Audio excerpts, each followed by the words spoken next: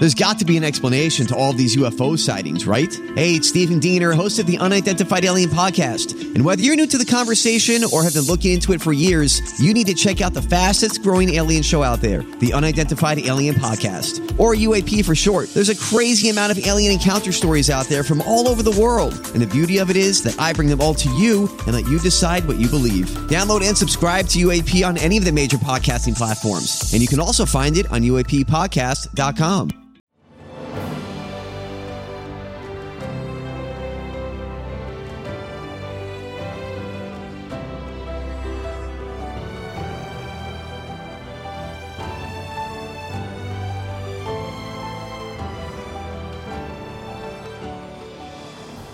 Welcome to the newest episode of Beyond the Fame with Jason Fraley. I'm your host, Jason Fraley, picking the brains of the top filmmakers, musicians, and artists of our time. Regina Belle performs live at City Winery in Washington, D.C. for 2 shows this Saturday. We spoke about her award-winning career, particularly her Peabo Bryson duet A Whole New World on Disney's Aladdin, which won the Oscar for Best Original Song and Grammy for Song of the Year. Regina Belle, hey, thanks so much for joining us on WTOP. Thanks for having me, Jason. I'm so glad to be here. Now, we're talking because you're going to be coming to the City Winery in D.C. on Saturday, April 23rd. I believe there's 2 shows. I think there's an early show at 6:30 and then another one at 9:30. So 2 chances. That two chances to see you. What do you have a new album you're going to be performing here? Or is it sort of like a greatest hit sort of thing, or a little of both? Well, it's not a new album, but I do have some newer material.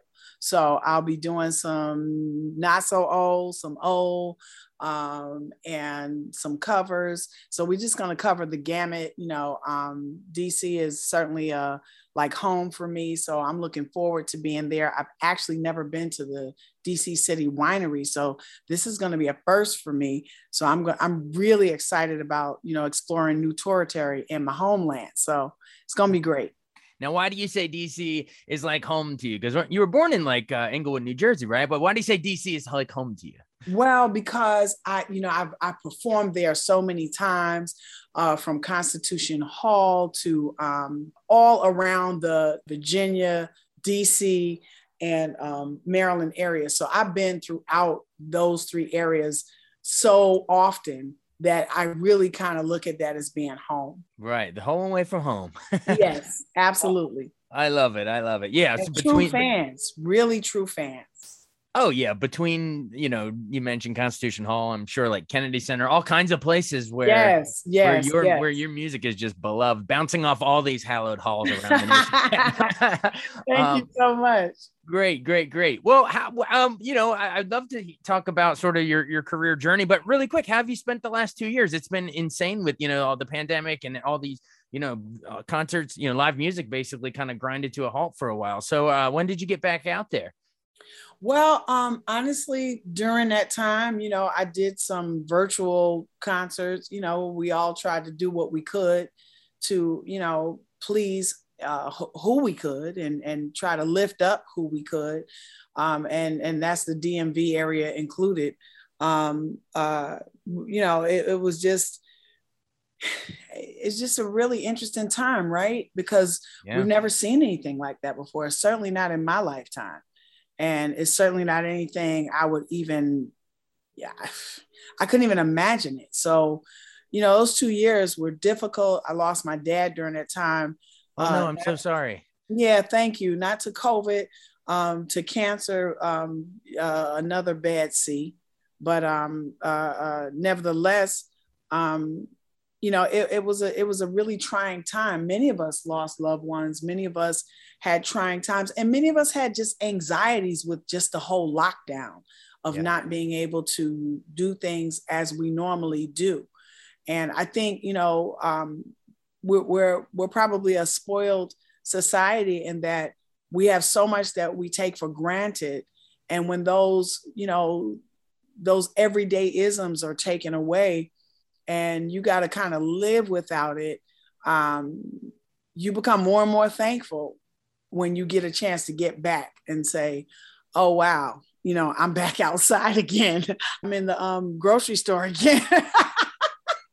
Right. It really has taught us to really appreciate everything and not to all those things we took for granted. Every little thing was sort of stripped away and brought down to its basic core. And now we're slowly going back out, and you sort of, you see the world anew, like, wow, this was here the whole time and I didn't appreciate it before. Right. And so I'm thankful that I had resources, like I had the AARP couch concert series, which was amazing. And I did it alongside with many of my friends in the industry. So that was just out of this world, both gospel and R&B. So that was pretty that was pretty amazing. So I had outlets like that to not just be kind of just stuck at home and just not doing anything. So it gave me an opportunity to go in the studio with my band and do, a live concert.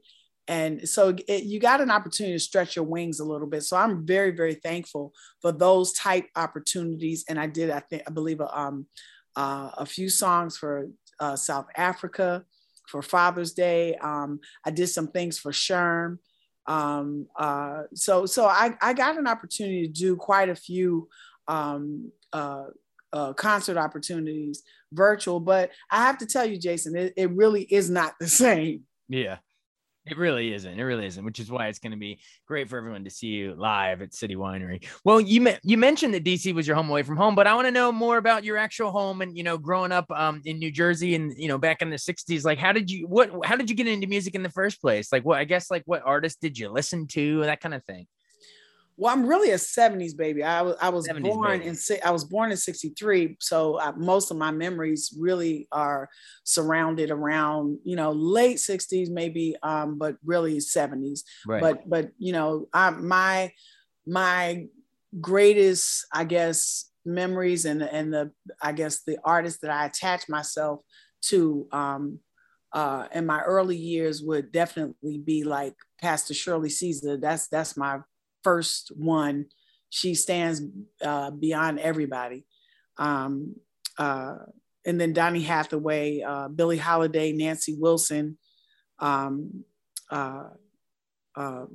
Manhattans, Blue Lovett specifically, Gerald Alston, just in terms of learning how to, Blue did a lot with teaching me how to, in my later years, teaching me how to talk to an audience and develop a character with the audience, a relationship with the audience. Gerald Alston taught me a platform musically from which to stand. So Nancy Wilson taught me about ethics, what counts in the industry as an artist. And so I had some really great people that I gleaned great knowledge from. And when I tell you I sat at their feet and got all that I could get, I absolutely did. So, and again, listening to people like Billie Holiday and Donny Hathaway and the what I call Billie Holiday is to me, the epitome of femininity. And then listening to the powerhouse of Donny Hathaway, to put those two entities together and form and find Regina in the middle. I think I did myself a great service in doing that. So. Absolutely. Yeah. I'm glad you found Regina's voice in the middle of all of that. And yeah, didn't you, I mean, you mentioned the Manhattans, didn't you do some duets with them? And is that how you ended up getting signed by Columbia? Like fill in our listeners on how you ended up, doing those early recordings and how that got you signed for your debut album. Well, it's really an old story, but basically, let's hear it again. I sang background for the Manhattans for 2 years, coming right out of college. I had 12 credits to go, so needless to say, my family was not happy about to graduate college, and got this call from Vaughn Harper to audition for the Manhattans to go on the road with them to sing this song called "Don't Say No to Love." And it would have been the first opportunity for them to have a female vocalist on tour with them. And after 3 days of auditions, I got the job. I was the last to come in and I got the job. So I was really excited about that. And for 2 years, I was only slated to sing the one song, but I took the opportunity to learn their entire show, complete with the steps and everything. And so I learned background parts for all of the songs. So I basically was on stage the whole time. And during that time, like I said, I was getting an education on how to do this and how to do this the proper way. And 2 years in, they were about to do Carnegie Hall, and they allowed me to open. Blue allowed me to open, and I opened with Anita Baker's "You Bring Me Joy." And after that, Joe McEwen from Columbia Records, who was the A&R person at that particular time, asked me if I wanted a record deal. And, of course I said, yeah.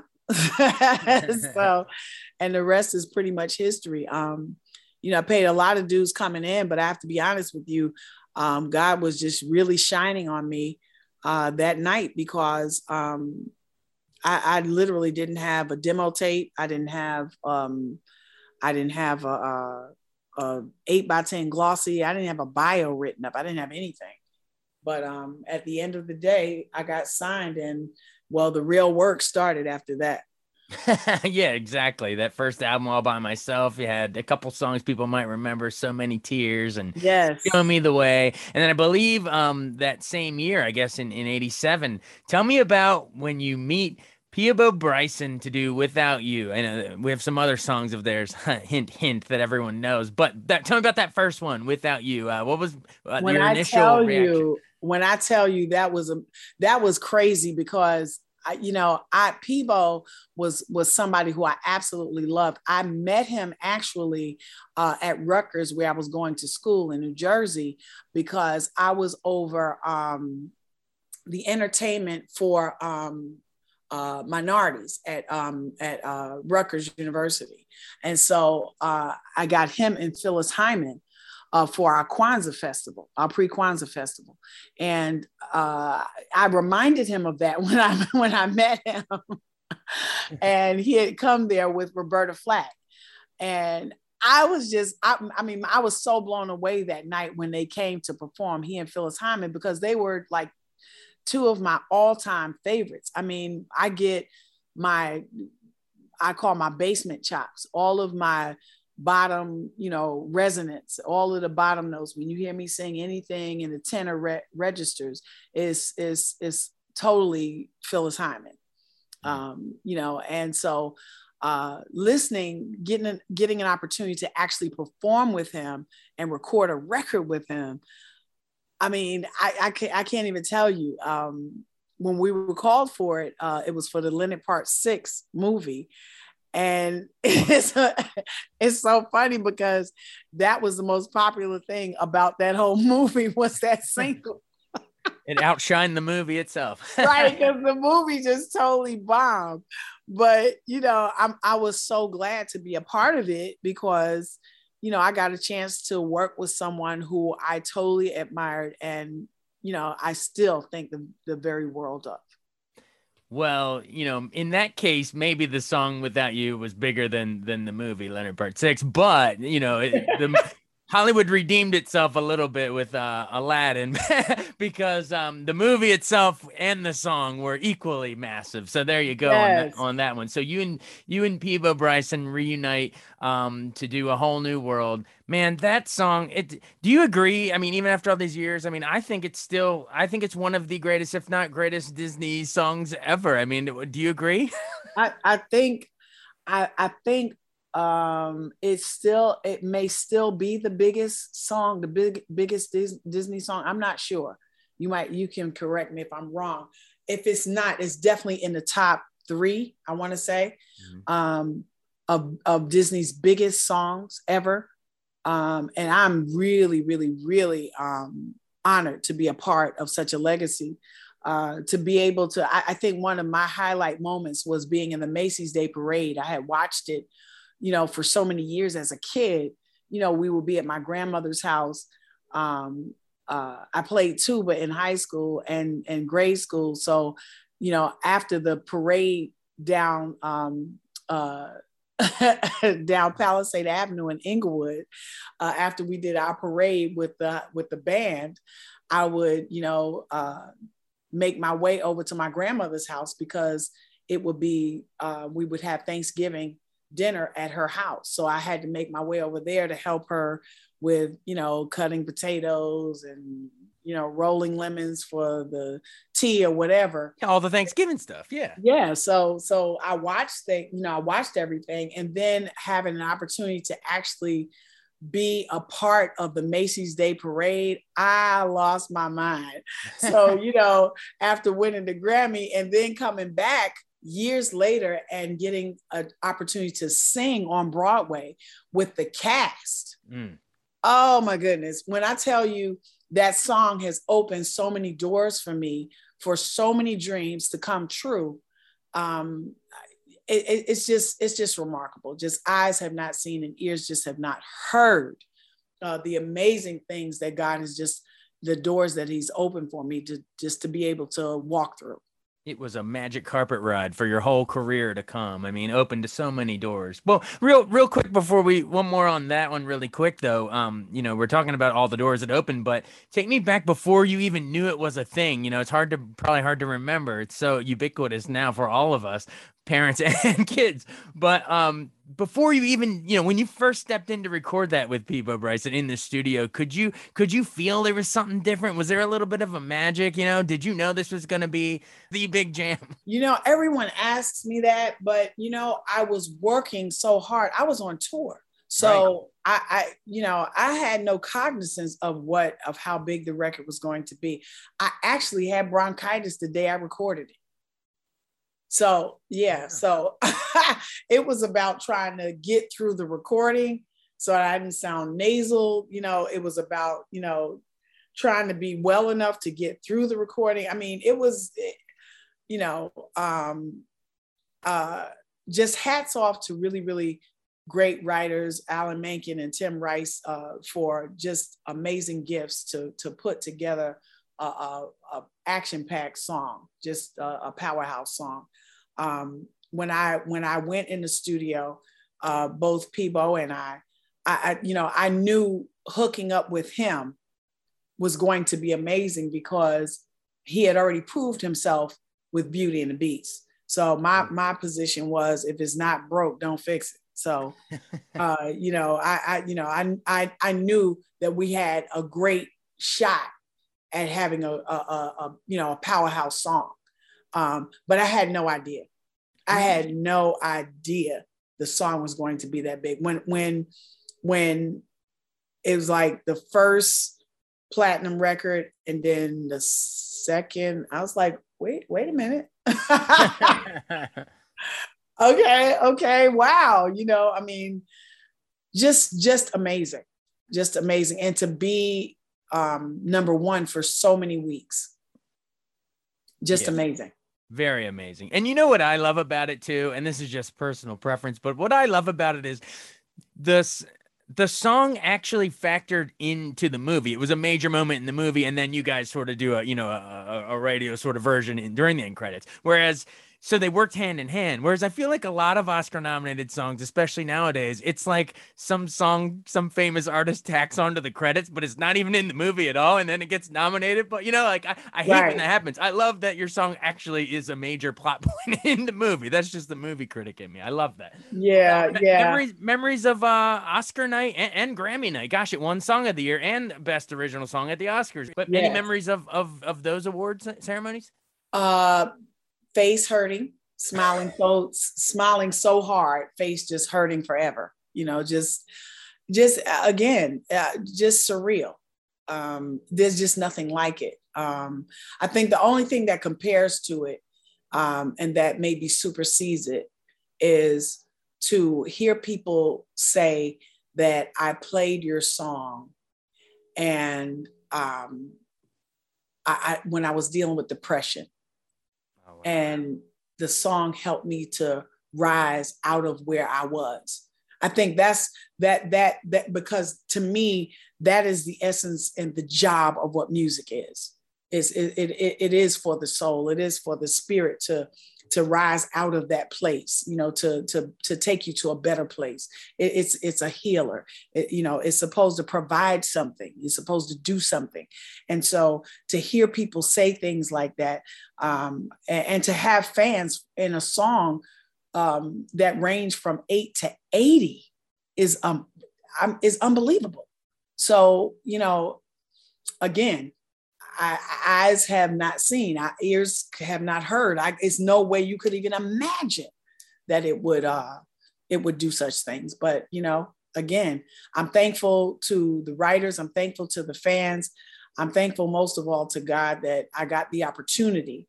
Columbia Records, Sony Records, thank you for the opportunity to be able to record. Disney, Peebo, thank you for the opportunity to record such a wonderful, wonderful song. And to all the musicians and everybody who was involved in making the record, even years later, it still touches the hearts of people in such a magical way.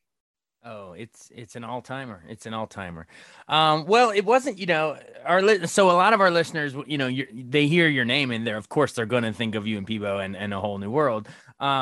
But we got to remind people. I mean, there's been plenty of other big ones. Like I think you got nominated for R&B vocal performance for "Make It Like It Was." I did. Several of your albums too. Believe in Me. This is Regina. I mean, you've gotten some love from and acclaim for a bunch of other stuff. Do you have something that's not A Whole New World that maybe if our listeners is hearing this that might only know you from that? Is there something else that you'd be like, hey guys, go check this out. This is actually my best thing. I think my very first gospel record is that's some of my best work, and my Lazy Afternoon CD, the jazz CD I did with George Duke. That was probably, those two were probably two of, even though I finished the Lazy Afternoon CD in 10 days, I still think it was one of the most difficult because of my, where I had to be mentally. We recorded all of the songs live. So there was no going back and fixing this and going back and doing that. We recorded everything straight down. And so, and that was because it was a little bit of intimidation because I was working with George Duke. I mean, literally, I come into his studio and I ask him, like, dude, do you know who you are? And he's like, do you know who you are? I mean, that's how much I look up to George Duke. I mean, he's just, and and I'm talking about across the board genres. I mean, from jazz to R&B to gospel. I mean, he plays gospel as well as he plays jazz. I mean, he's just the dude. So, listening to him and hearing him and being a part of a project with him, I don't know. It just was a place that I will always, that's always going to be near and dear to my heart. But I think that was probably some of my most challenging work, that and my first gospel CD. I think those are two of my most challenging pieces. Cool. So everyone check out Lazy Afternoon, your jazz album. And then what was the gospel one you mentioned? What's it called? What is the first gospel record? That is hilarious. That's why I'm asking you. I would think you would know. Love Forever Shines. Oh, Love Forever Shines. There you go. Yeah. Yes, from 2008, I believe. Yeah. My brother wrote the last song, which ended up being the first single, God is Good.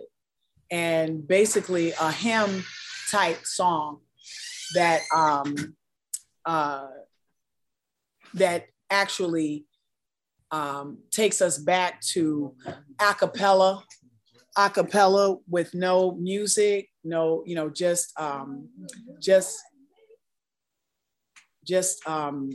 like a drum kind of, sort of, if you will. It's an a cappella piece, and it takes us back to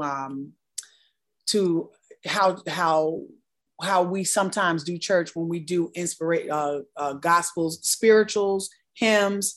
It takes us back to a time, to the early church. And my brother was like, we don't have the hymn, so I got to write it. And so he wrote it really quick, and boom, we got this great song on there. And I'm just, I'm really grateful. And my brother, in case you didn't know who he is, Bernard Bell has written for some of everybody from Michael Jackson, Remember the Time, to Patti LaBelle, myself, Guy, Blackstreet. I mean, and the list is that's not too shabby. Boy George. I mean, the list goes on forever. So, talented family. Yes. Awesome. Well, you've been really, really generous with your time. I guess maybe one more time for one more before I bow out. I have to know what it was like. You get invited to sing at the White House, right? Yeah. I mean, come on, growing up, loving the music as a kid like you did. I mean, you could have never imagined you were going to end up going to the White House. But when was that? Like 2000, early 2000s? Yeah. It's crazy because you have these images of things you want to say to the president about things you wish that he would do, and all of these different kinds of things. And you get in there and it's like, wow. You forget what you were going to say. I mean, you kind of forget everything because, wow, it's quite the place, a place of love and both hate, because a lot of bad things happen through that office, and then a lot of great things happen through that office. So true. It was a few months before 9/11, actually. You were there, right? Yes. So yeah, you get to see both sides of it. Yeah, you get to see both sides of the spectrum. So yeah, and I was going there to honor Pastor Shirley Caesar. So it didn't matter where I had to go. I was going to be there for that, because this is the woman that helped me, like I said, find my voice. When I first heard Shirley Caesar, that she was everything to me. I mimicked her down to every place that she took a breath on her songs. That's how much I emulated her. So, when it came around for an opportunity to honor her at the White House, I jumped at the opportunity. It was like, you don't even have to pay for my trip. I'll pay for everything. Right. Exactly. Well, I bring it up because it just shows, how the legacy that you had, that you got asked to perform at the prestigious, the President's Place. I mean, that just shows you made it. You made it. Yeah. Thank you. But I really, really, really want people to come out to this show on Saturday. It's going to be amazing. We got 2 shows, and I really need y'all to buy. We still got some tickets left for the second show. I think there's only a few tickets left for the first show, but the second show, we still got a lot of tickets. So I really want you all to step up and, get those tickets. I promise you, it's going to be a night to remember. Awesome. Yes, it's a show. I believe the first one, I think, is at 6:30 or something. But if you have an opportunity, if your schedule allows, try that second show at 9:30. Yeah, there's a little more room in there because we don't have the sanctions on time. Exactly. Where we got to turn over the show. Although I'm not gonna hold nothing back on that first show. I'm gonna give you everything I got. 2 great shows, but pick whichever one you want to go to. Again, it's the acclaimed Grammy winner, Regina Belle, coming to the City Winery in DC this Saturday, April 23rd. So get your tickets now, citywinery.com. Hey, Regina Belle, thanks so much for doing this. This is great. Thank you, Jason. I enjoyed it immensely. I'm coming back. All right. Sounds good. Take care. Bye-bye. Thanks so much for joining us on Beyond the Fame with Jason Fraley. Remember to hit the subscribe button and give us a 5-star rating if you like what you hear. We'll see you next time.